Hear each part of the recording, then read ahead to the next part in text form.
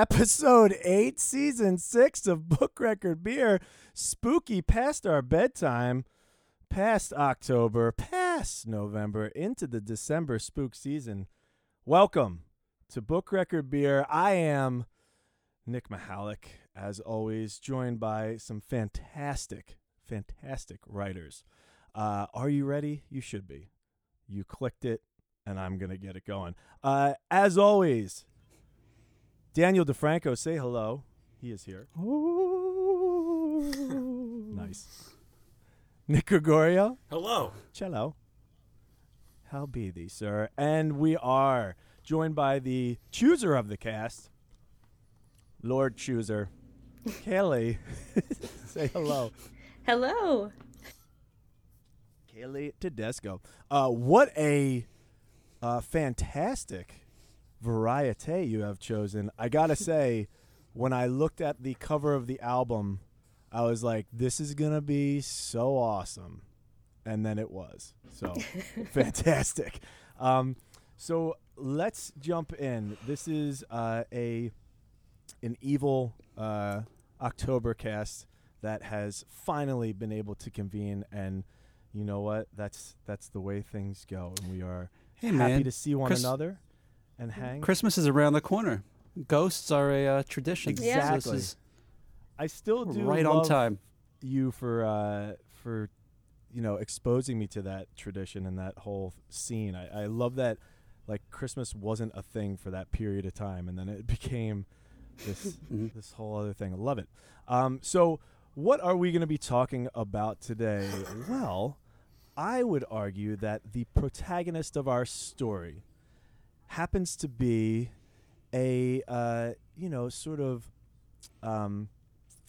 last in the line of a very wealthy and known family. And so what I chose to do to introduce these fine people is to figure out who I would introduce them as if they were in these famous families, these I went American families. So I'm going to start here with Nick. If I were to introduce Nick as a member of the old money, the American aristocracy, Gregorio, you would be none other than Nelson Rockefeller, sir. Oh, wow. And I picked that for you because I think I'm an excellent ice skater. Oh, the more we know. You're like an onion, buddy. I keep learning. I was gonna say, and I stand by this, that you would, in my estimation, be the dude to get Diego Rivera to do a mural in your center, in your Rockefeller Center. I think that you would be like, I really admire this guy, and you know what? Damn what Dad says about this. We're putting your mural up. Unfortunately, I think he might have also been the dude to cover it up in the end.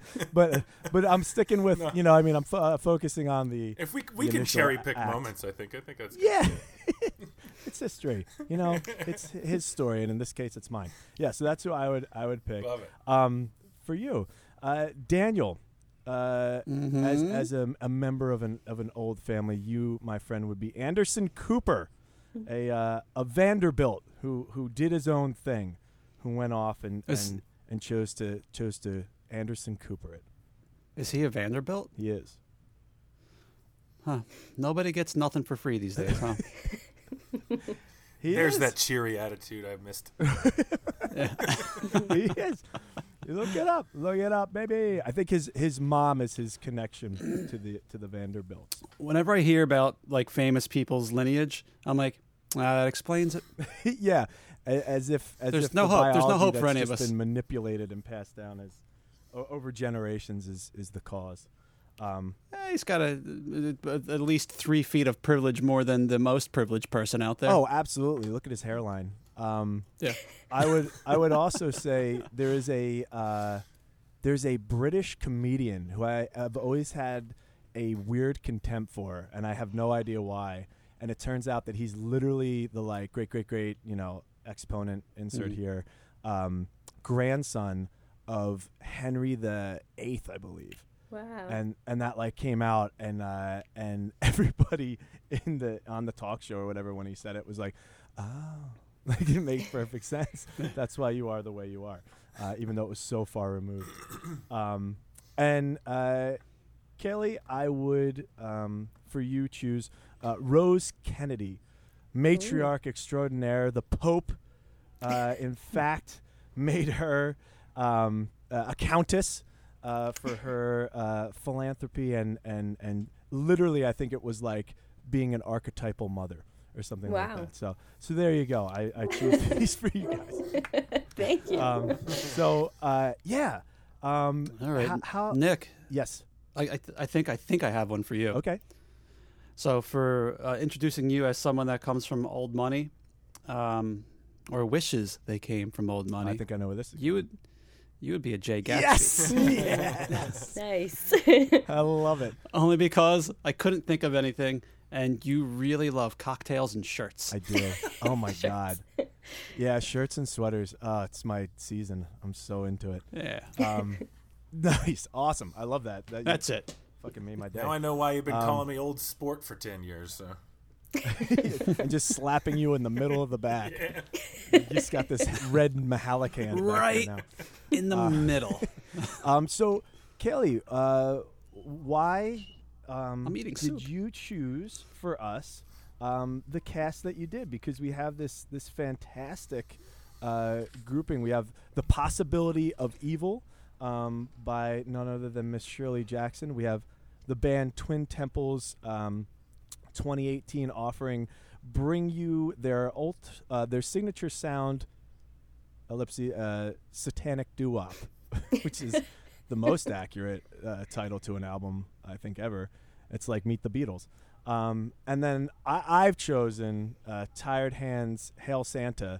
It was between that and Severe Head Wound, but I thought this one was fitting because the ABV is 6.66%, and it's got that iconography. So why put these together?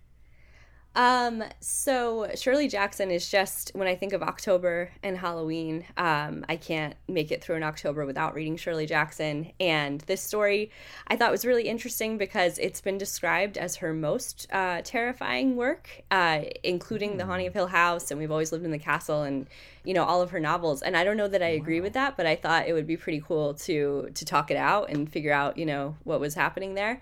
And then Satanic Doo-wop is just, I had a student actually many years ago introduce that band to me, Twin Temple. And she kind of came up all kind of shy, and she was just like, have you heard of Satanic Doo-wop? And I had said no. That. And I was like, but I must. So I looked it up right away, and it was everything I was looking for, in music. Oh, yeah. And I think it's just super fun and also very October Halloween. So I thought it was fitting. Yeah, it's like Satanic Camera Obscura or something like that.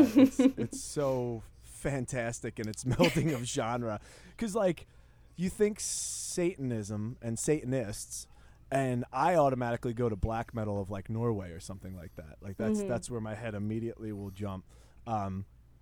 But to take this thing that is now almost like this, I don't know, it was a trend for a little while, right? There was these covers that everybody was doing on the doo-wop style that was on social media for so long, and just to hear this very sweet, powerful, but also very sweet voice, just loving on Satan.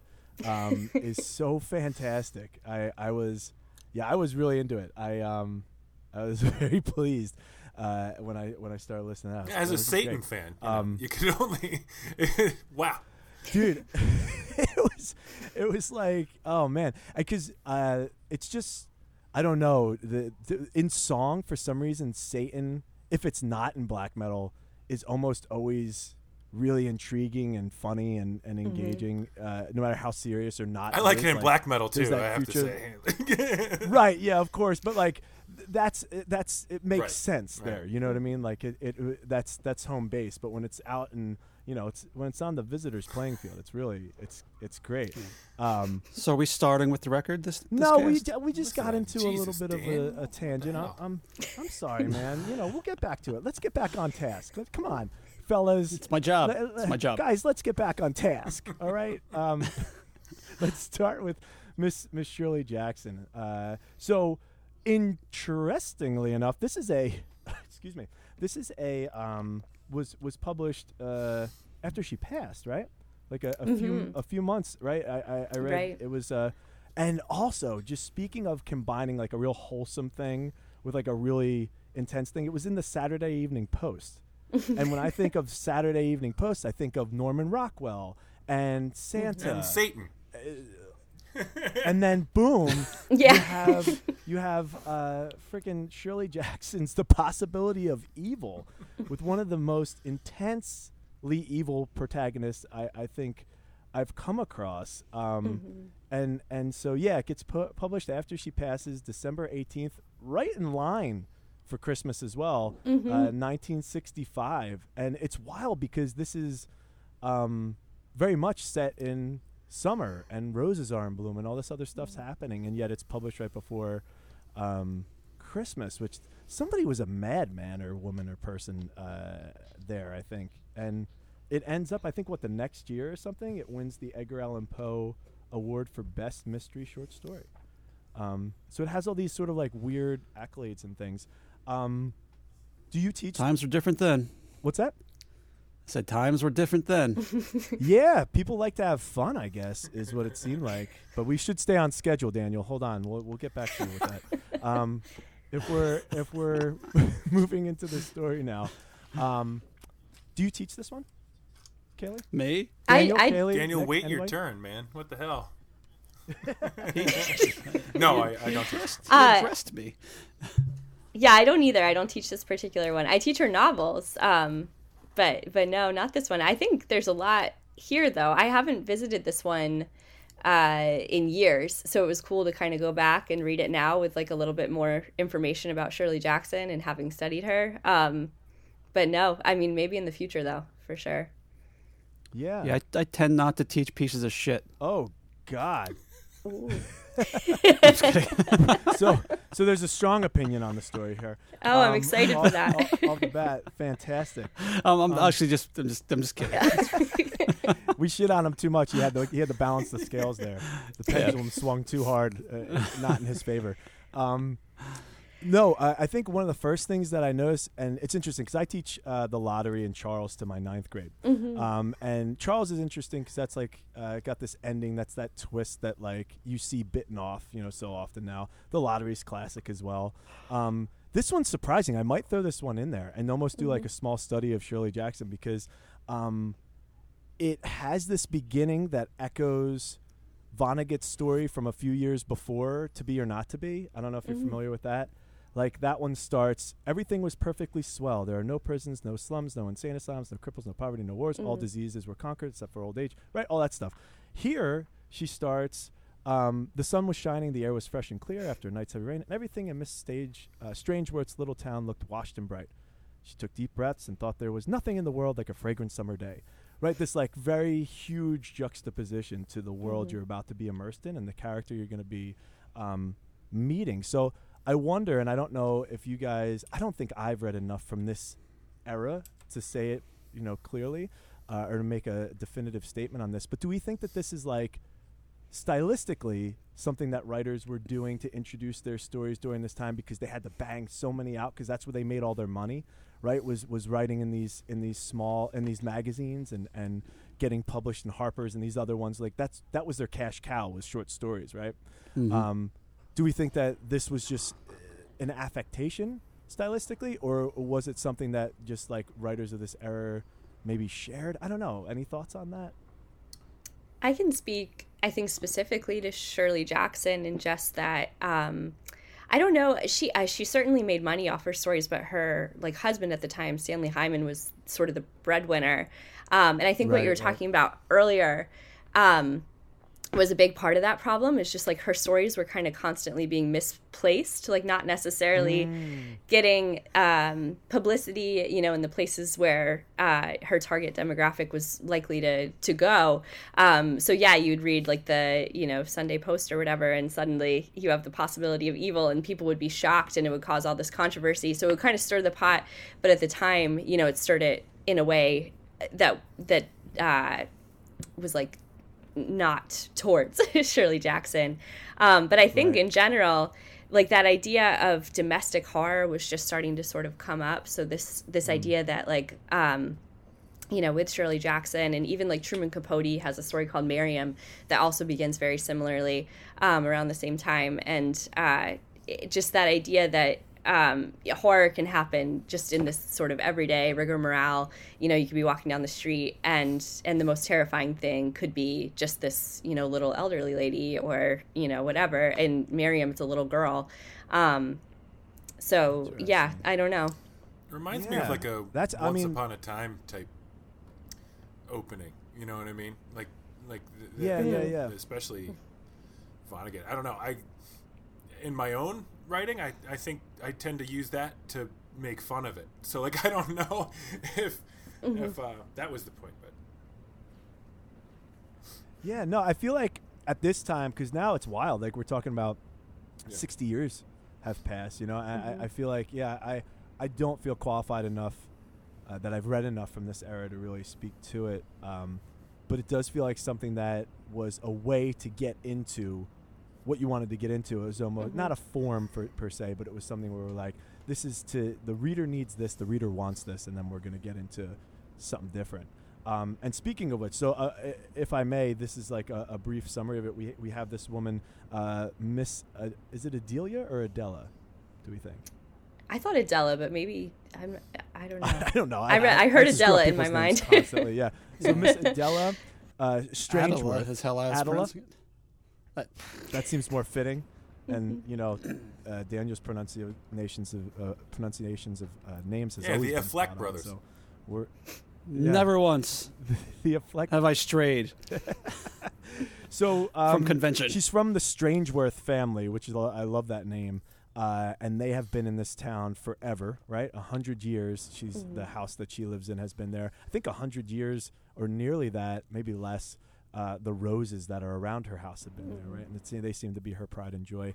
And so we start with this fragrance of the rose. She's up, and then she essentially is just walking through town like Belle from Beauty and the Beast, but rather than being Belle, she's sort of the antithesis of that. She's walking around just giving people shit, but with a smile, and they don't realize, really, I think kind of they know, but she's just being sort of the town watch almost, you know what I mean? She has these thoughts about each of these people that she encounters, and it's literally just her waking, doing her chores, doing her errands, coming back home, dropping something at the post office, going to sleep, and waking up the next day.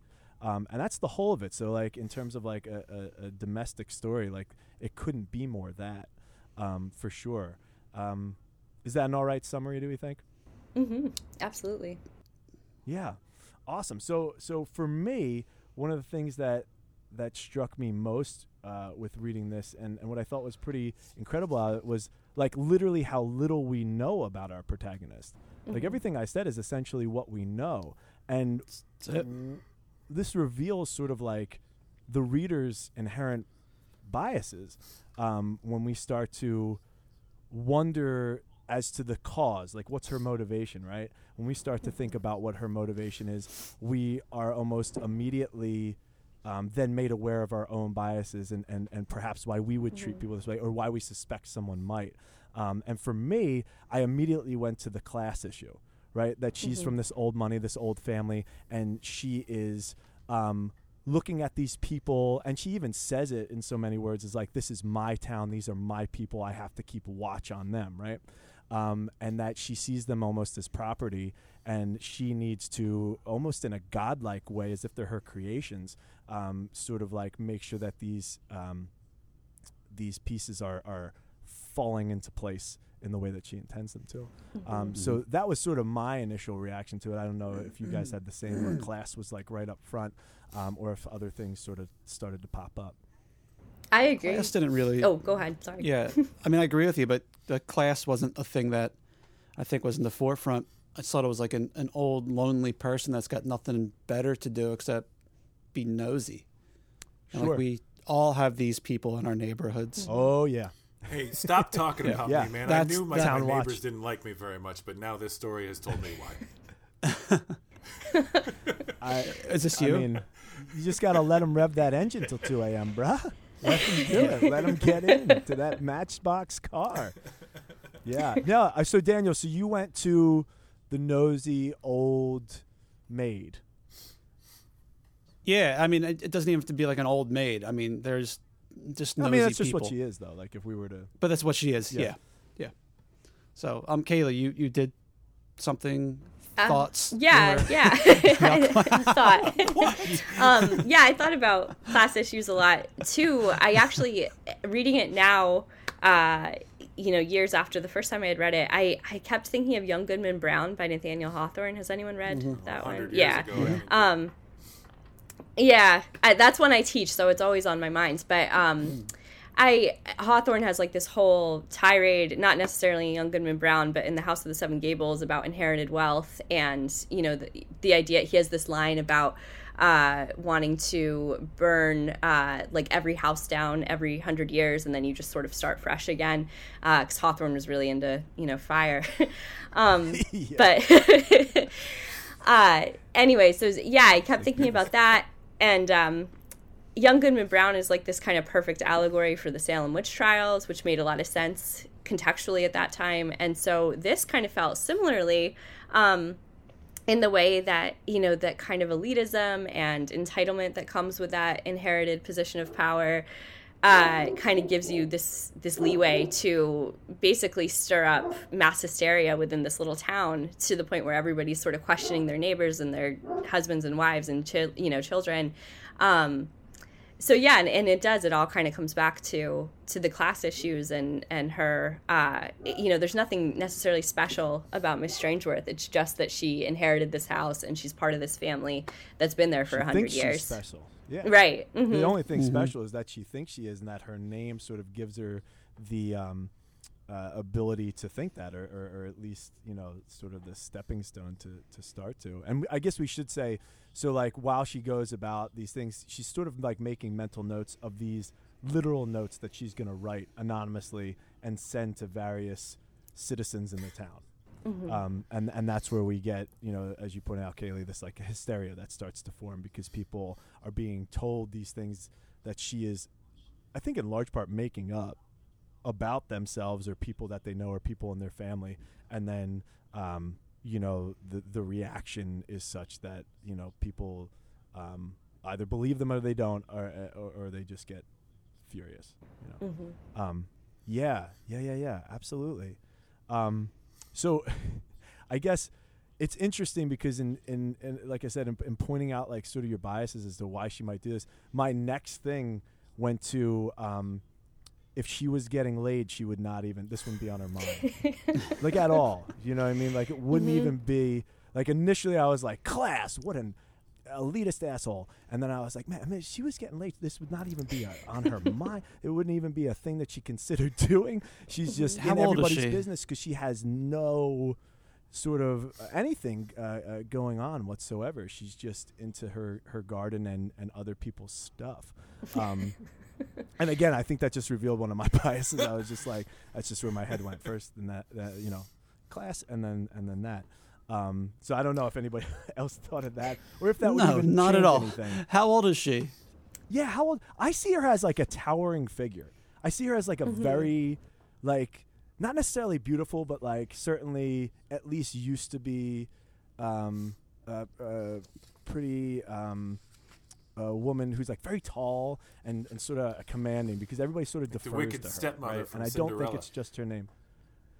Exactly. Yeah, I think she looks exactly like that in my head. That's interesting. Yeah. Does it? Yeah, I don't know if I don't know. Does it say she's I guess I could- 71 somewhere? I don't know why I feel like she's 71. I feel like, Really? or am I just making that up? Hey man, we should all be getting laid if we're 71. Like, You know, it's not but something Miss that should Strangeworth, Miss Strangeworth never gave away any of her roses, although the tourists often asked her. Oh, she's a virgin.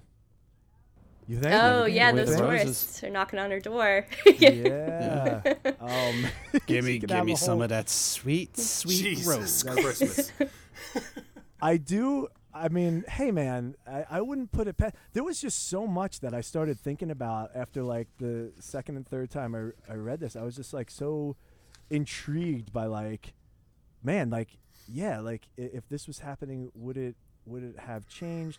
And like then I started thinking like, oh well, has she been married before? Because she seems to be also then exclusively messing with women. Is it like a jealousy thing? I think there's only one dude that she really messes with, right? But interestingly, so I know with Jackson, I always, especially with having taught the lottery and Charles and stuff like that, I'm always thinking like, you know, she does have this mind for how can I like almost subversively input sort of these more feminist ideals and ideologies into the story. And so I was wondering when I saw that, like, it's a young man who upsets her whole thing. Like she would have been doing this until she died probably, but when he goes to mail the letter, it's a young man who picks it up and then delivers it to the only man that it seems like she's messing with. And so I wondered, and I don't know if anybody got this, you know, sort of like in the rabbit hole of it, but I was wondering if like she's saying to upset this system of elitism, of inherited wealth and all this stuff, that like the men are going to have to do it. The ones who benefit most from it are going to have to upset it. Or is it more that she's identifying that they still hold that power, even though she's the one who seems to have the power in it? I don't know. You're not wrong, but that's a hell of a fucking interpretation. I like it. Yeah. And close read. I'm into it, but listen, man. where's the evidence? Where is the evidence for any of that besides? He's back. You see that? This is He's what just I'm saying. it around again. The two men. How? Yeah, the compliment and then just like, the complete we were disparagement. Putting him down, and now it's just like you're the dumbest person I've ever met. I did not say that. I asked for the evidence. Well, here's the thing, though. There is, when we're thinking about the story itself, we're not getting a whole bunch. You know what I mean? Like there is a lot, I think, left to interpretation for us. There's a lot that's open and out there. And I also wondered too, like, okay, you know, beyond sort of like the males that are involved, which are very few, she does seem to be messing, and there's a lot of evidence to show just by all the conversations she has being directed solely at women. Is she at Jackson sort of ahead of the curve and going, oh, this is how women in power keep power by keeping other women down? You know what I mean? Like, is that sort of one of those things? Because we see that everywhere in business, you know, right now, and in a lot of different professions. So I was wondering if perhaps she was commenting on that, you know, by exclusively really messing with them. Like, is it her way of demonstrating how ingrained the patriarchal ideals can be in society, and an early exploration of a powerful woman, and how they retain power or maintain it, or is it something else? So I don't know. I kind of honed in on that's a stretch. I just thought I like that interpretation, first of all, a lot, and I like the idea of there kind of being like this patriarchal stand-in too. But yeah, I think I honed in on Linda Stewart's character. I think she's implied to be like a teenage girl, and yes. I kind of thought Miss Strangeworth, you know, because she still has her family name and because she goes by Miss, I'm assuming that she was either never married or, you know, widowed and took over her family name again. So I kind of got like this very like almost, I guess, slut-shamey, for lack of a better word, or like this sort of fear of sex. It was like very like Carrie's mom sort of thing where, you know, Linda Stewart certainly had a boyfriend. I guess they were getting like sodas together, and she sort of made up this whole narrative in her head, presumably, that she put in the letter to freak out Linda Stewart's parents. And I imagine it had something to do with sex or Linda's sexuality. So just like that total fear of her own sexuality, of other sexuality, of the idea of younger women, you know, experiencing sex in any way, whether they are or not. But also I feel like, you know, obviously it's ironic because it goes right back to Miss Strangeworth, because she's the one envisioning all of these wild narratives related to sex that she doesn't even know that people are having, for sure. So which she says as much too, right? Like she's not even sure. I think that's literally what she says. I'm not even sure if that's the way it happened, but the possibility of evil was there, right? The possibility for it to happen was there, which means the possibility was in her mind, as you said. You know, this is She's the dirtiest of all of them. She's the worst. Yeah, yeah. She's the dirtiest of all of them. She's got a little perverted mind. Yeah, she's writing like little fan fiction about her neighbors all day and just sending it to them. and almost, I mean, in this case, now that you mention that, this is almost a little bit borderline, if not pedophilic, right? Because this is a young couple. They're in like high school or something, right? They're like 16. Yeah. Strainsworth would have loved NaNoWriMo. She's been all about that. Oh yeah, just walking around writing novels after novels. Yeah, yeah, excellent. Yeah, I would totally agree with that. That was something that definitely I was like, man, this woman is not getting laid, but she's thinking about it quite a bit. So let me turn the tables just a little bit on this. Let me take a unsurprising, harsher view at this. Okay. No. I think that the story is Brace yourself, Nick. there's a lot of subtext, but I don't think there ain't much of it. I think this is just a little trifle, a little Shirley Jackson just dashed this off. It's about an old lady writing letters about people, and then at the end they found out and destroyed her roses. Everything is so fucking on the nose. Her name is Strangeworth. She lives on Pleasant Street. The title, The Possibility, it's actually a pretty good fucking title. I'll give her that. I think this wasn't published until she died because she didn't want it published. I think this is not like a great story. I think this is like Businessman Dan. There's like nothing good about this that is like, whoa, fucking literature, bro. That's how I imagine people when they come across literature, like that's their natural reaction. I don't think any of us, as people who write literature, have ever been, whoa, literature, bro. Like we're in fucking any Keanu Reeves. I resent that because I do that every time. Like we're in Point Break. Yeah, but ironically, No, I'm sure, like we're not. not actually like trying to hang 10. Holy So I want to point back to what you said about they just get published in these magazines, and Fitzgerald, your Wait, expand on that. creator, What do you mean they just get published in these magazines? like the Atlantic, Harper's. They New don't Yorker, just get published. That was difficult, and once you were though, then you. No. Listen to me. Listen to me. Listen You to me. said it like you were just You anybody weren't- could fucking send it off, and New I Yorker didn't- was I- like, oh, that I like was- this guy. Who's this, Brian? All right. That's your bag, baby. All I said was that they just publish them in these magazines. You said they You- just get published. That's what threw me. I'm feeling Your a little weird about interpretation. all this. Maybe. Yeah. Okay. Finish your thought. I'm finishing. So Fitzgerald, he often published a lot of short stories as well, just to make money. Right. And he did not like them. It's a known fact that he was like, I gotta fucking do these things, and I've got to make them cute and tie them up with a little bow because that's what the fucking dumb readers want. And this was not written to be analyzed the way that we are doing right now. This was for some poor sap sitting on their fucking porch with a nice cup of tea. We're like, oh, let me read the new Shirley Jackson banger in the Atlantic. I will say because it was published in the Saturday Evening Post, I think that you have a leg to stand on with that argument. I got two legs Because and a rocking chair, my friend. That is traditionally a very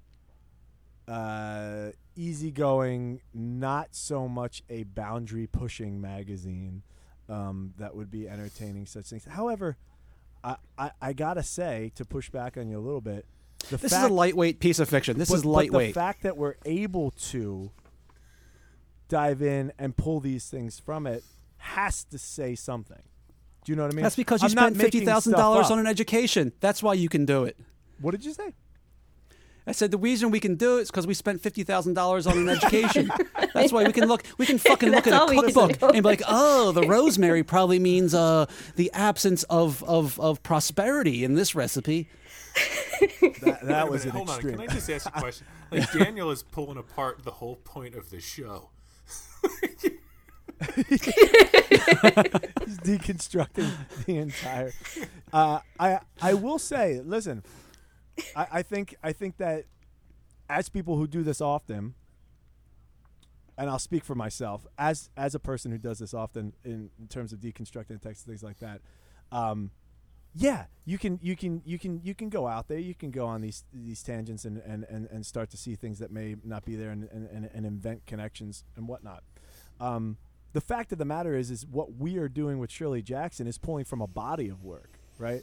And so when I think about Shirley Jackson and themes that go across her writing, all of us as writers have things that we revisit over and over and over and over again, right? There are things that we can't let go, that are always going to be in any piece that we write, right? And so though you don't necessarily see enough substance in this particular piece, I think that when you write as often as Shirley certainly wrote, and if this was one of the last things she wrote, then fucking hell, absolutely some of these things might be 100% subconsciously woven into this text. And I think it reads almost like a piece of flash in that way. And that these connections that we're making might absolutely be ones that are there, but might not have been as intentional as you would have wanted them to be. Yeah, this is absolutely not a piece of flash, but that's a different conversation. But essence, everything you said, you know what I'm saying? Everything you said is evidence for the reason that you'll always have a job teaching English. I mean, the backhandedness of that compliment was verbose. Daniel is becoming this woman in this story.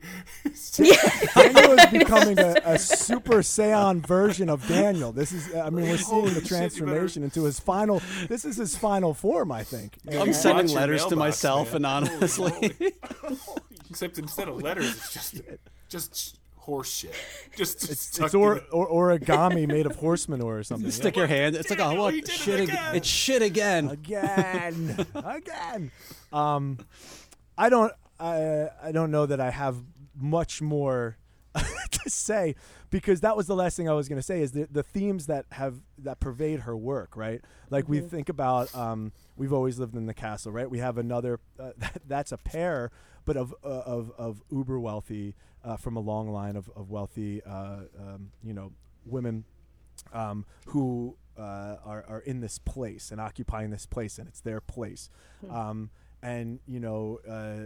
There's just evidence of this kind of thing over and over again, and like I said, sort of the feminist ideals and ideology that pervade the works as well.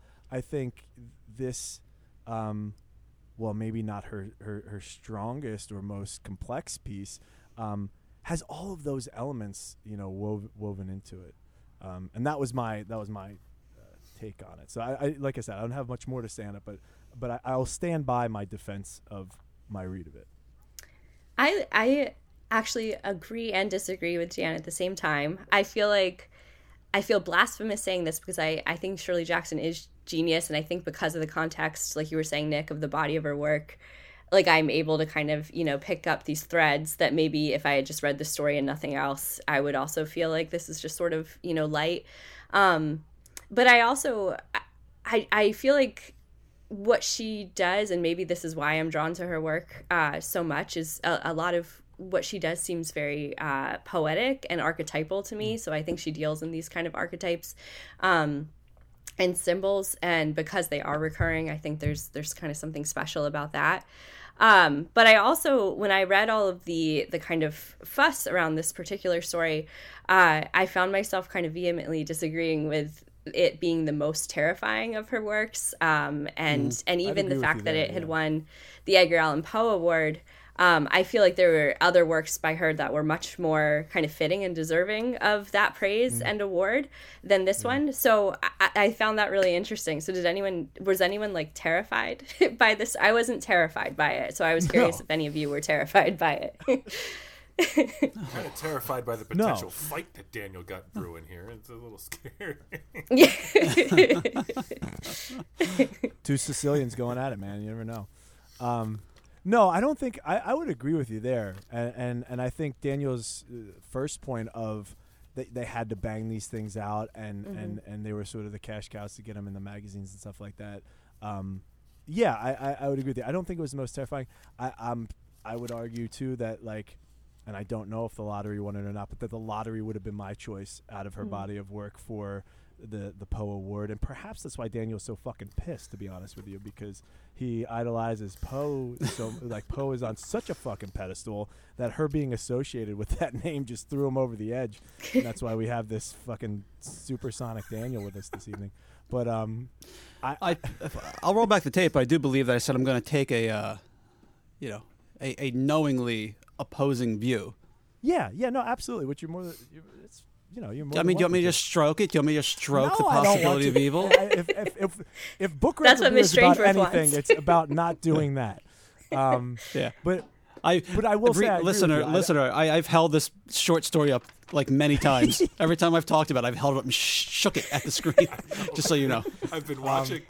Yeah, but I'd agree. I don't think it was the most terrifying thing, and certainly not in 1966 or whenever she won the award posthumously. Would it have been the most terrifying thing? I agree with you there wholeheartedly. Published in 1963, huh? Is that what you said? 66. 66. Yeah, came out in 65, but like December of 65, and then she won it in 66. I don't, off the top of my head, I have no reference of an author or a story that would have been the one, but it's because it's fucking 60 years ago. Yeah. But I'd agree with you there. I absolutely would. Mm-hmm. Any other final thoughts before we move into the music I just section? can't wait to see what happens next.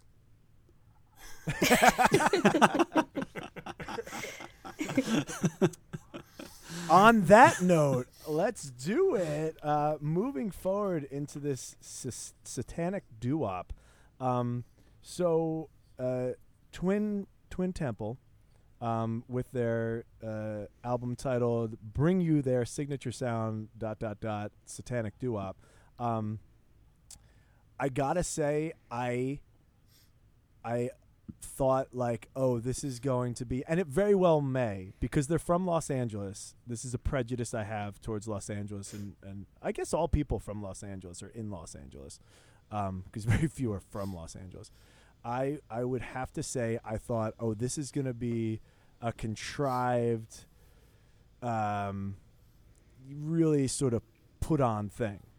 But it appears they're like definitely Satanists, and that they really love them, and that the singer particularly is bordering on infatuation, and frankly, like, they do the genre well, in my opinion. I thought they did the genre well. I thought her voice was probably my favorite thing about it. You know, like most of these albums that could put out in this genre, you have that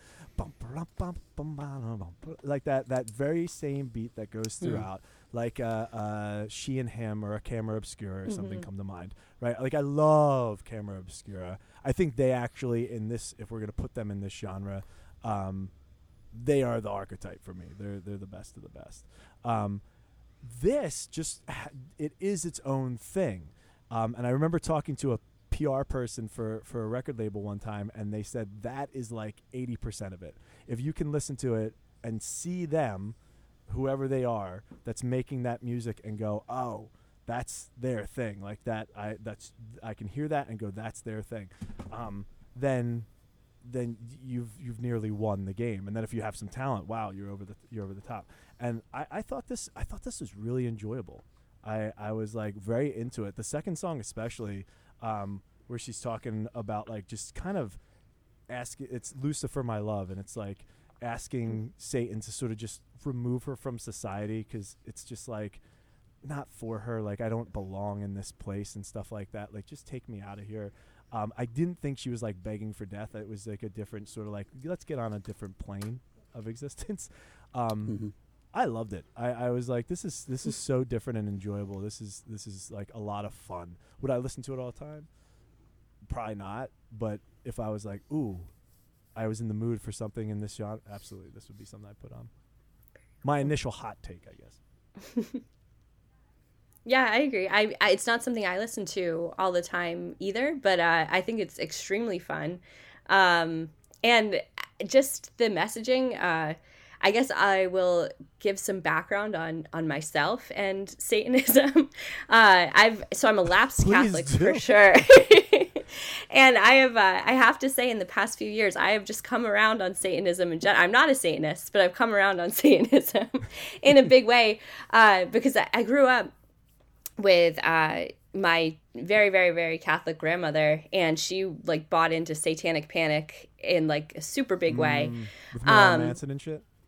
It probably, yeah. Just my mom Ouija did boards. too, like the 90s and stuff.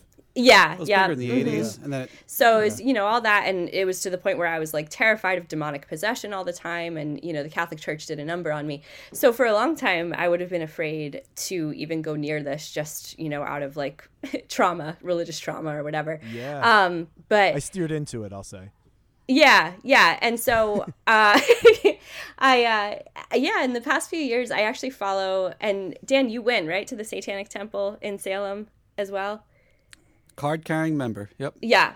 So, and they're pretty fantastic people, and I really like everything that they're standing for. They do a lot of activism and a lot for like abortion rights and access. LGBTQ rights. So they do this thing at the Satanic Temple called unbaptisms, where you could like go and get unbaptized, and it's not really affiliated with anything religious at all. It's sort of like completely anti-organized religion, which is super interesting to me. So all of that in an organized way. It. What's that? I said it's against organized religion in an organized way. Organized, yeah. So that's what I've always wondered, like, if it was that this is more metaphor and symbol than it is an actual belief in a spirit or being or energy that you could describe as the antithesis of what people view as that was always my understanding, or a righteous or something. That's I don't know. Can you guys? Daniel, I think it could be. That was always my understanding of it. I remember. I don't know. You guys probably Alkaline Trio. The lead singer Matt Skiba. He became a card-carrying Satanist because it really scared people, and he thought that was funny. And I liked that too. But I remember my friends and I would in high school, like, we looked up like the tenets of Satanism, and it's all just kind of like, don't be a jerk to anybody, and nothing else really matters. So here's, I won't read the back of the card, but here, because there's like a lot of the commandments or the tenets. One should strive to act with compassion and empathy towards all creatures in accordance with reason. And the rest of them are in that cool. Similar. Don't be a dickhead. So that's, I guess, the point of clarity, and perhaps we can do it here and absolutely change the world on Book Record Beer, is like, people in their assumption of Satan, I guess, are getting a view that is through the lens of typically Catholicism or Christianity in some way, right? Mm-hmm. Because they have popularized this idea of Satan the most. Like, The Future of the Left has a great song, which is "You need Satan more than he needs you," and it's like in that regard, it's that there's an entity that is fueled by negativity. Right, and so that's sort of the thing that I think is in most people's heads. But here, and especially what I've seen of late, is like, my view of it, or what it seems to be, is this complete opposite. It's almost a humanist sort of like approach to living or viewing existence. Is that right, or am I? Yeah. No, it's totally humanist. Yep, absolutely. Oh. There we go. Hey, you want to talk about the album? You want to talk about the album a little more? Yeah, let's talk about the album. What what do we think? Can I give you my opinion that I wrote down on the first track? Yeah. And I stand by this because I think the first track should get cut. Okay. Because it sucked. All right. But the rest was really good. Here's my opinion on the first track. Go for it. I said. The first track is titled "The Devil," parenthesis, "didn't make me do it."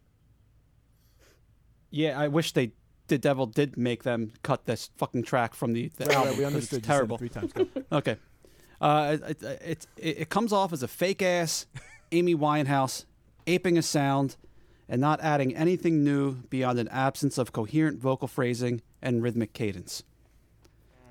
So wow. The singing on the first track is terrible, not pitch wise, but phrasing wise and rhythmically. I'm like, what the fuck? You did a great job of stealing a sound, but then you did a piss poor job of stealing arguably the most important part of that sound, which is a catchy vocal. Sure. And I am so glad that I only have to say that about the first track. I'm bringing this up because, listener, if you put this album on, just skip the first track because the rest of them are so much better. Can I be honest with you? I have to somewhat agree with you. I didn't think it was to that degree, but I will say, when I was listening to it, I did find myself like I would listen to the whole thing, but I go, there's something about this one that makes it feel like it's 3 times longer than it is, and I couldn't understand why. And I thought it was until you just said that I liked the second track so much. I think the second track is probably my favorite one, but that I liked that one so much that I was just like waiting for it, and it felt like forever. But if I'm honest, I don't. I listen to a lot of music. If I feel that way about a track, it's usually because there's something with it that doesn't jive with me. After the first track, someone come up to you and just punch you right in the fucking left tooth, and you're like, oh, that's so much better. Again, not to that extreme, but I feel like I have to agree with you in a small part. Hold on a second. About your assertion on track one. Anybody else? What are our thoughts? Like, what left tooth? Like all of them at once, or just one of them? It's just like the front one. You know which one I'm talking It's about. got to be the middle. You know which one I'm talking about. Lord knows I do. Any other thoughts? Other thoughts on the album? Good stuff though. I think it's awesome. It is derivative of a sound, but they somehow managed to make it like pretty cool. Sex Magic was awesome. Yeah. Lucifer My Love was pretty cool. I'm Wicked, I think, is my favorite one. Me too. Same here. They just did something. I mean, it's campy, and they like kind of know that it is. And I think that's probably why I didn't like the first track at all, is because they didn't lean into the I guess the campiness of ripping off a sound, which I will say that musically fucking spot on. It was really good. They're good. If I may, I really like it when bands will lean into their nonsense and make fun of themselves at the same time, like, but not be comical, right? Like I just love like death metal bands who love just be Ghost. like Ghost is cool, and like Amon Amarth was really cool because they lean into that Norse stuff, and they actually might take it seriously. So that might that's the line. I just really like it when bands can lean into their conceit and be like, hey, we're gonna have some fun whilst also being professional. Yeah, it's like a full, even just listening to it without any kind of visual or knowing, what they look like or how they dress, I feel like you can kind of hear this full like you could almost hear the costuming and the full just vibe of everything. And it's so like fun and vivid. And I almost imagine like it's not show tunes, obviously, but some of it sounds kind of show tuney. And I think that also leans into that camp. I don't know. It reminds me of like watching Buffy the Vampire Slayer, like season 1. Like that's the kind of, it's just like a cool feeling, and you kind of feel transported to such a very specific aesthetic. Yeah. There's a couple bands that, like there's a band called the Pipettes that they did like 50s girl band doo-wop, and that was their shtick, and they, in quite the opposite way. Like this is they were like shiny and silly and like, you know what I mean, but they knew knew, and you did as the audience member dancing to this stuff, that like they're doing a thing that is fun for fun's sake, and they're doing it really well. It's like what came to mind for me initially was with this, obviously, Camera Obscura. I think again they're like the best of best, but like this had some vibes of like the Cramps and stuff too, and I think they were a band that like really leaned into their shtick, like you said, or what they were about. And I think genuinely, with the changing of the names and that kind of thing, like they had that sort of like 70s punk ethos as a part of it, but they also really believed it. Like, I would actually be really disappointed if these guys weren't card-carrying Satanists and didn't, you know what I mean? And it's not that every artist who comes up with a persona needs to fully embody it in a very real way. Like, there's something to be said about a persona for a persona's sake. But in this instance, for this specific band, I really want them to be as legitimate as possible. I think that's also, and perhaps this is something that came up that we might be a good talking point for this album, is like, this seems to be a more recent thing where we actually need them, like audiences need them to be genuine. That we actually don't want people who are playing or putting on an act in the same way that we used to just accept it and be cool with it, like the Aquabats, or even They Might Be Giants, or a band like that, you know what I mean, where it's like Chumbawamba, right? Like I didn't for a second think that they were anarchists, or they might actually be, right? But I didn't think for a second that I Get Knocked Down was like an anarchist, you know, fucking rallying cry. And that was fine though, because I was like, I can still get down with some Chumbawamba, because that song was fun. But like now I feel like audiences are like, no, if you're a Satanist, you better be a fucking Satanist, dude. Does anybody else see that, or is that? I always liked it when know, somebody didn't wear a shtick as a costume, and it was like, it was actually their thing, the thing that they liked. You know what I mean? The thing that they were into. Yeah. But they didn't take it seriously because life is silly, and silliness is silliness, even if it's not like parody or goofy. It's playful. It's nice. It's refreshing. Yeah. Well, it's not like gatekeeping too. Like I feel like sometimes when it's like, because I went to in Amsterdam, Jill and I went to this bar that was all dudes in jeans with the white T-shirt rolled up with cigarettes in it, and it was all it was a, you know, sort of like a psychobilly bar. It was a psychobilly bar. So everybody played stuff like Reverend Horton Heat, right? That was the whole bar. It was the only thing. It was so specific, but that was the only thing that played there. The only bands that played there, and that was awesome, because the whole thing about that is you're grabbing people from the audience that you're dancing with strangers all night, and you're like you're dancing like in the 50s, 60s sort of dancing way, and that was a blast. And that very easily could have been the most gatekeeping place on the planet, but it wasn't at all. And all the bands, they knew that they were playing something that was so antiquated at that point, but it was like cool because they loved it and they lived it, that kind of thing. So I think that these guys, like Satanism have is that. the same. Yeah, Satanism is show up, be here. Yeah. Normie, you're not a normie. You know? Yeah. Well, I mean, I guess you could be a normie, but, you know, like, whatever. You could be a normie. Yeah. If this but is I what you, respect dog. if this is what, if this is, bro, this is some good literature, bro. And they hand you a pamphlet on Satanism. Yeah. Nice segue. Yeah. Absolutely. Yeah, that's my take on it for sure. As a final thought was, I thought these guys were legit. As musicians, as an ethos, all that. I thought so. I agree with all of that, except for track one. Track one can we get can put fucked. an asterisk on it. We can put get fucked. Track one, which is hey, so you know what funny. you know what track one can do? Tell me. Get fucked. Go fuck yourself, track one. So I've had no dinner and 3 beers. Yeah, Forgive I'm me. in the exact same spot, except I had a little Sicilian, so it's. Should we, speaking of beers, open some? Interessante. Let's jump into it, baby. Absolutely. So, I'm gonna.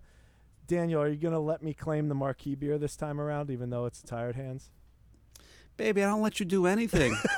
Nicky M's going to do what he does, and I'm just here to support. Nick's going to do what he wants, baby. I am going to claim it just because I think it's a little too perfect. So moving forward into the beer section, I've tried to compliment Kailey's cast as best I could with the Hail Santa from Tired Hands. It is a Satanic IPA brewed with a hefty malt bill of 2-row and a touch of rye and honey, hopped generously with Columbus, Cascade, and Simcoe before being hopped heavily with more Cascade and Simcoe. The special Holidays IPA has notes of fresh baked pear pie, cracked peppercorn, and fireside chats with old friends around the Yule log. It is an ABV of 6.66666%. That's the description as Tired Hands. I like everything about what you just said. I'm very excited to try it. The peppercorn weirds me out a little bit, though. I'll be honest. Like, is that the Satan element in the beer? No, you're gonna like or that. You're just like, oh, delicious. Well, I don't, like some IPAs. It's gonna be a little bit of spice. Super hazy ones like that sounds like it is taste peppery already. So I can't even imagine. Is it I feel like one of the hops has a little bit of pepper. I think the arugula effect. Yes, exactly. Yes. Like, how is this green branch peppery? Really, and why did I really balances out the consume so much of it? That the peppercorn really balances out the essence of cat urine. This guy's the worst. What are you drinking? Is that a Guinness? I say. Oh, of course. Nice. Kailey, I actually, in your honor, have been consuming while we've been talking this Shacksberry Arlo cider, which I'm not sure. You like ciders, right? Yeah. I do. That sounds really good. My friends from work are big Shacksberry. It's a very good one. It's good. Yeah. It's really dry, and it's in Vermont, so the water's tasty. And it's and Mahalik, don't use Kailey as your excuse for alcoholism. Hey, buddy. So many people do. That's such a good way to just compliment Dan. So many people do. Nicely done. So many people do. Yeah, so I was drinking those as well, which you should definitely try. They're pretty good. The Arlo. Yeah, that sounds so good. Shacksberry. Daniel's got a Guinness. Do you have any? I know you're, of course, feeding the young man, so that might not be an option. Yeah, I actually stopped feeding the young man, but now I'm on meds, so one day I'll have a drink again. I don't know. But one of these days I'll have one. Absolutely. But yeah, just knocking back seltzers. I'm in a real San Pellegrino kick over here. I like the blood orange San Pellegrino. I like how she said knocking back seltzers. Just one after another. The other day there's a blue, I don't know what the alcohol seltzer is called. White Claw Surge, 8%. Right? They have a blue one that's like 8% blood orange. It tastes like triaminic from your youth. That radioactive neon orange medicine that you had to drink. Dude, I punted it to the far reaches of my yard. I couldn't. Not at all. It was so I would say it's like 8%. And right? the problem with White Claw is you can drink it in seconds. So you're just that. It was probably for the best, because I was like, oh, I love blood orange, anything, and I took that and I was like, this is triaminic, and I guess I have some trauma I was around a big Dimetapp fan. That was the. See, that tastes good. The triaminic, like a citrus orange medicine can get really. Did you eat it off of a spoon? Yes. Or yeah. But the spoon that had almost like a test tube attached to it. Mm. Yeah. Do you know what I'm saying? And that was the measurement. Oh yeah, I remember those. Yeah. And it was always, by the time it got to my siblings, it was just a gnawed, fraying plastic that they were lucky to not get a splinter every other. So your beer is just like that, is what you're saying? Yes, that particular flavor tastes exactly like not that. The marquee beer, which you should be talking about. Yes. So I'm about to crack it open. Nick, are you imbibing? Speaking of knocking back seltzers and White Claws, I have a White Claw. Look at him go. There goes my hero. I'm drinking White Claws typically during the week because it's very helpful to drop some lbs while also feeling pretty silly. So I'm drinking the raspberry flavor, which if you've had White Claw, where it's kind of just like, oh, that tastes like seltzer. Raspberry. Someone whispers raspberry in your ear as you're drinking it. Yeah. I think that's a quote from you, actually. I think you said that on a previous cast. So I'm gonna give this Hail Santa a taste. It is very cloudy. Listener, he's drinking. He's swallowing. He's smacking his lips. Oh, man. His gums. You guys are right. It's got a little sting. It's got a little sting to it. It's very delicious. And the aftertaste is actually very smooth and tasty, but the initial taste is it's got a little bit of funk. It's got a little bit of snap to it. A little bit of mustard on that B. And then you get, so it starts with the cracked peppercorn, and then you get the pear pie at the end. Is essentially what's happened there. Very good though. I'm a big fan of it. I like Tired Hands quite a But bit. It turned out that dude sucks, which is a bummer. Yeah. It did, right? Yep. It's a huge bummer. Yeah. But yeah, That is. Yeah, I wonder. I do wonder about that, like how much of a role he has if he's just sitting back. yeah. I think after that Raking it they just for the company's sake that he took a step back so it wouldn't completely destroy it. He does. still He owns does. it and is He- still he's making all the he's just money. lining them pockets. Yeah, I know. Every time I go into the like general store, which is where all the beers are, the brewing section is like right on the other side of the wall, and it smells delicious. And I'm always like, oh, this is fantastic. They make hellacious beers. yeah, so no. it's like, Yeah. They're okay beers. They're okay. Friggin' mind, Jesus Christmas. But yeah, this is a very good beer. I will say, like, if you were expecting like a typical milkshake or some other like very cloudy thing that they make there, this is not it. This is it's got a little bit of sting up front, and then it mellows out in the back. Very good. I'd try it though. I would definitely try it. That actually sounds kind of cool. This Yeah, it's an interesting Psych, get the fuck out of here. I'm not trying that. fuck out of here. fuck you, dude. Yeah, I mean that's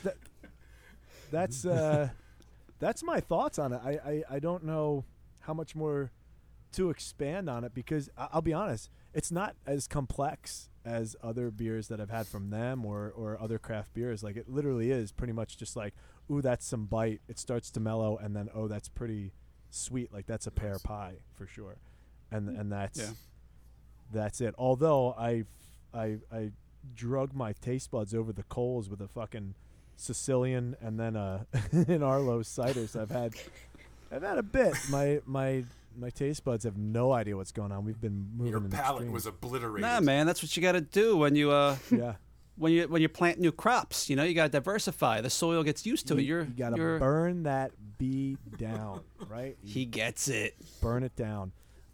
Hey, I've got a rating system. Are we ready for that? Introduce us, sir.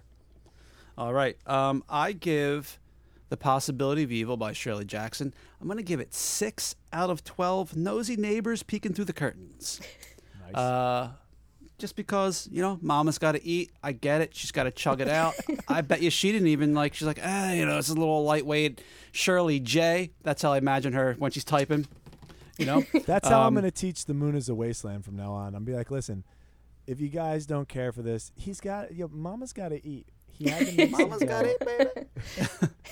I had to make absolutely $0. $0.0. Yeah. I give what's it called? What's the album called? Jesus. The music part, I give it 11 out of 12 nosy neighbors peeking through the curtains. Would have been 12 out of 12, but that fucking first track, God fucking damn it. Twin Temple bring their signature sound, satanic doo-wop. Yes.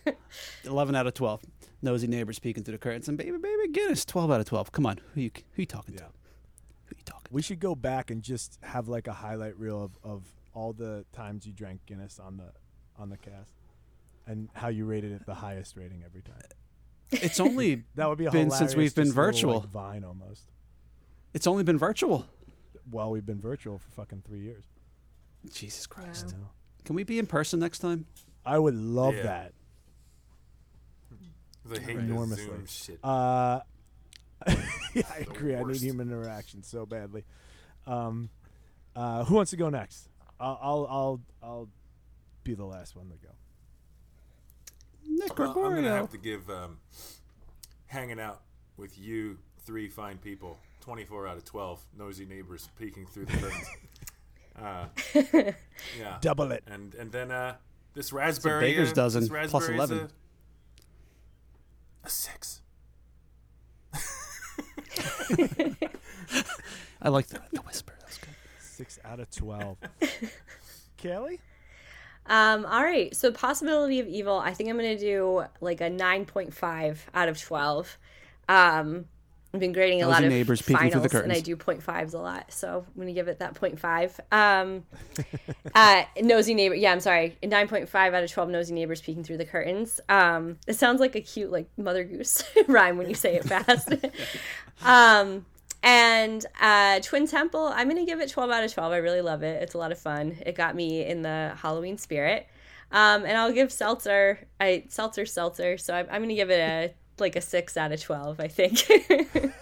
Gets the job done. Seltzers have scored 50% across the board tonight. Nicely done. I'm gonna have to probably agree with most of us here. I think for me, possibility of evil is a 10 out of 12 nosy neighbors peeking out of the curtains. Who are you sucking up to here with that rating? Listen, I genuinely feel it.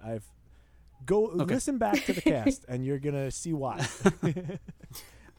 After you've consumed some bread or something to help yourself out a little bit. Fuck, Nick was right. He was, Guys, can we do this again? I look like an idiot. I am gonna also say Twin Temple gets a 10 out of 12 from me, because to Daniel's point, the first track and this slight derivation does it. Minuses a couple points, but I think it's great. Really wonderful. And I'm going to give this Hail Santa. Hail Santa. Hail Santa.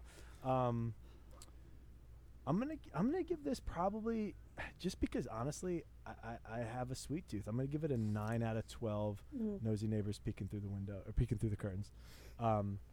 Because it makes sense to start with the harsh, but it's just a little bit too biting for me. It's, my little Skittle-loving sweet tooth self that is making that argument. On the back of that can, does it say how many employees were abused making this beer? 35. Okay, all right. Which I think is a lot. Yeah. It's a small operation. That seems That's like too many. that's most I think it of was them. all of them then. Jesus. Yeah. Okay. Oh no, that was the address. Sorry. Okay. It's probably more then. Yeah, who knows? Oh my God. Still drinking. I don't know how I feel about the fact that I'm still drinking it. I just You gotta am. separate the art from the artist. Man. God, Hey, the moral You know- complications that you're throwing at me in this state right now. you're just gonna piss it out anyway, so that's kind of like your what's it, resistance de triomphe, whatever the thing is. Wait, can I ask, what happened, or is that going to derail everything? It's a very long story. What- but like what- No, the guy was Is it? the Okay. guy was like an abusive boss, and they would Okay. go on company trips to go on beer tastings and collaborate, and he would have staff do his laundry, and gross. it was pretty bad. But mostly Yes, the female identifying staff. Oh, Yeah. Very yeah, gross. It was very Yeah. misogynistic. You know what I mean? Not as far as I read, he wasn't sexually abusing anybody, but they were targeted, and it was he's very a misogynistic. Oh, just a okay. bad dude all around. Yeah. yeah. Nasty. Not a cool, Yep. not a cool person. Yeah. Which is pretty standard in that world, it seems. A lot of Well, so many people. Yeah. So there was a female brewer the restaurant that sort of, business.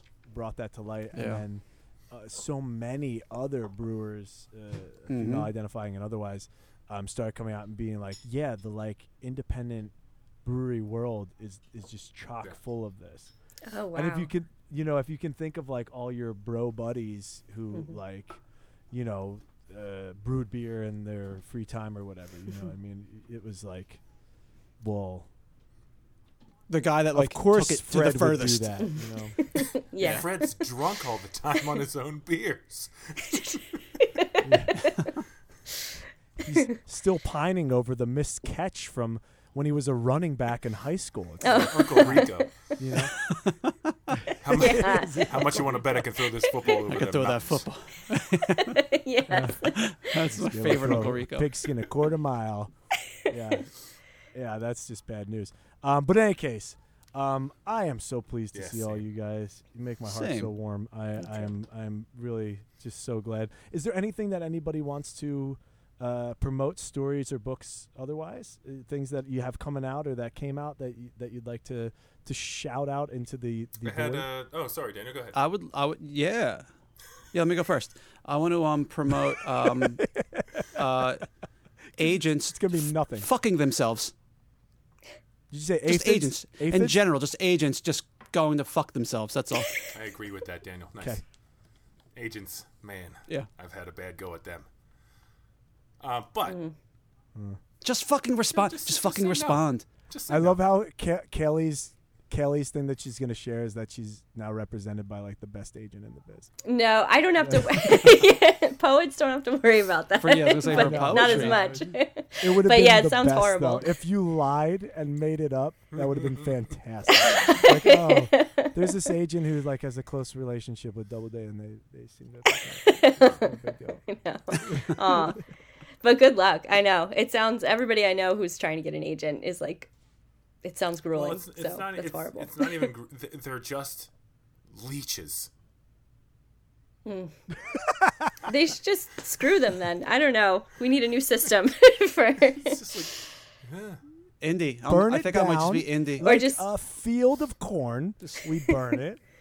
Except it's agents standing how in you a gonna row. how you gonna take Yeah. 6 months? How you many gonna take can there 6 months? be? How many can there be? 100? You know? Sir, you asked for this. Wanted this. You Why did it You take 6 are months the for one you to that say it's asked. still in my queue? Oh my God. Yeah. Oh, gentlemen, share something I have a positive. story Come out on. today in Maudlin House called "The Most Magical Place on Earth," and I'm very happy with it. That just sounds... That's yeah. wonderful. you. Congratulations. I'm going to read that If right it's away. not about... If it's not about Disneyland, I am going to So drop kick it's you next time I see in you. Disney World, but it's about Calvin and Hobbes. There we a go. person whose child is aging into their teens and trying to recapture those little moments when they were young. Oh, wow. Wonderful. Yeah, it's That's the exciting. least bizarre thing I've written in years. Nice. Nice. Kailey, anything to share? There's always, I feel like, a handful of poems that you've put out into the world. I have a manuscript, full-length manuscript out in the world now. I just started putting it out. It's called A Mother Bedeviled, and it was a semi-finalist in Sundress's open reading period, so that was a bit encouraging. I was appreciative. But it's Nicely still done. out in the ether. I hope it finds a home soon. It's like about the Jersey Devil and his mother and postpartum and all kinds of stuff. So it was it was a lot to write it, but yeah, I hope somebody picks it up soon. But nothing else. Having to read report. your work and being such a fan of it, I have no doubt. So Oh, thank Yeah. you very much. It's Thank a you. matter of time. Thank A matter you. of time. Nicely done. Awesome. Well, cheers Cheers. to all of you and your fantastic work and all of your just wonderful writing that I cannot help but get cheers. more and more of. And Nick, do you want to take us Thank there? you so much for listening this month or however long it's been since the last time. You can check us out on the internet. We're on Facebook at Book Record Beer Podcast, on Twitter at Book Record Beer, and we were on Instagram, but Daniel got us locked out. Fucking A. I was gonna cut the cut. How do you not think about that? Like, if I say that I'm an entity who's 7 years old, I'm going to get booted. Like, I don't know, it obviously, seemed- the cast is 7 years. But that's not what we're talking about in that moment. I know. It was actually a true moment of felt cute and will delete later because I felt cute in that moment and then we got deleted from the platform.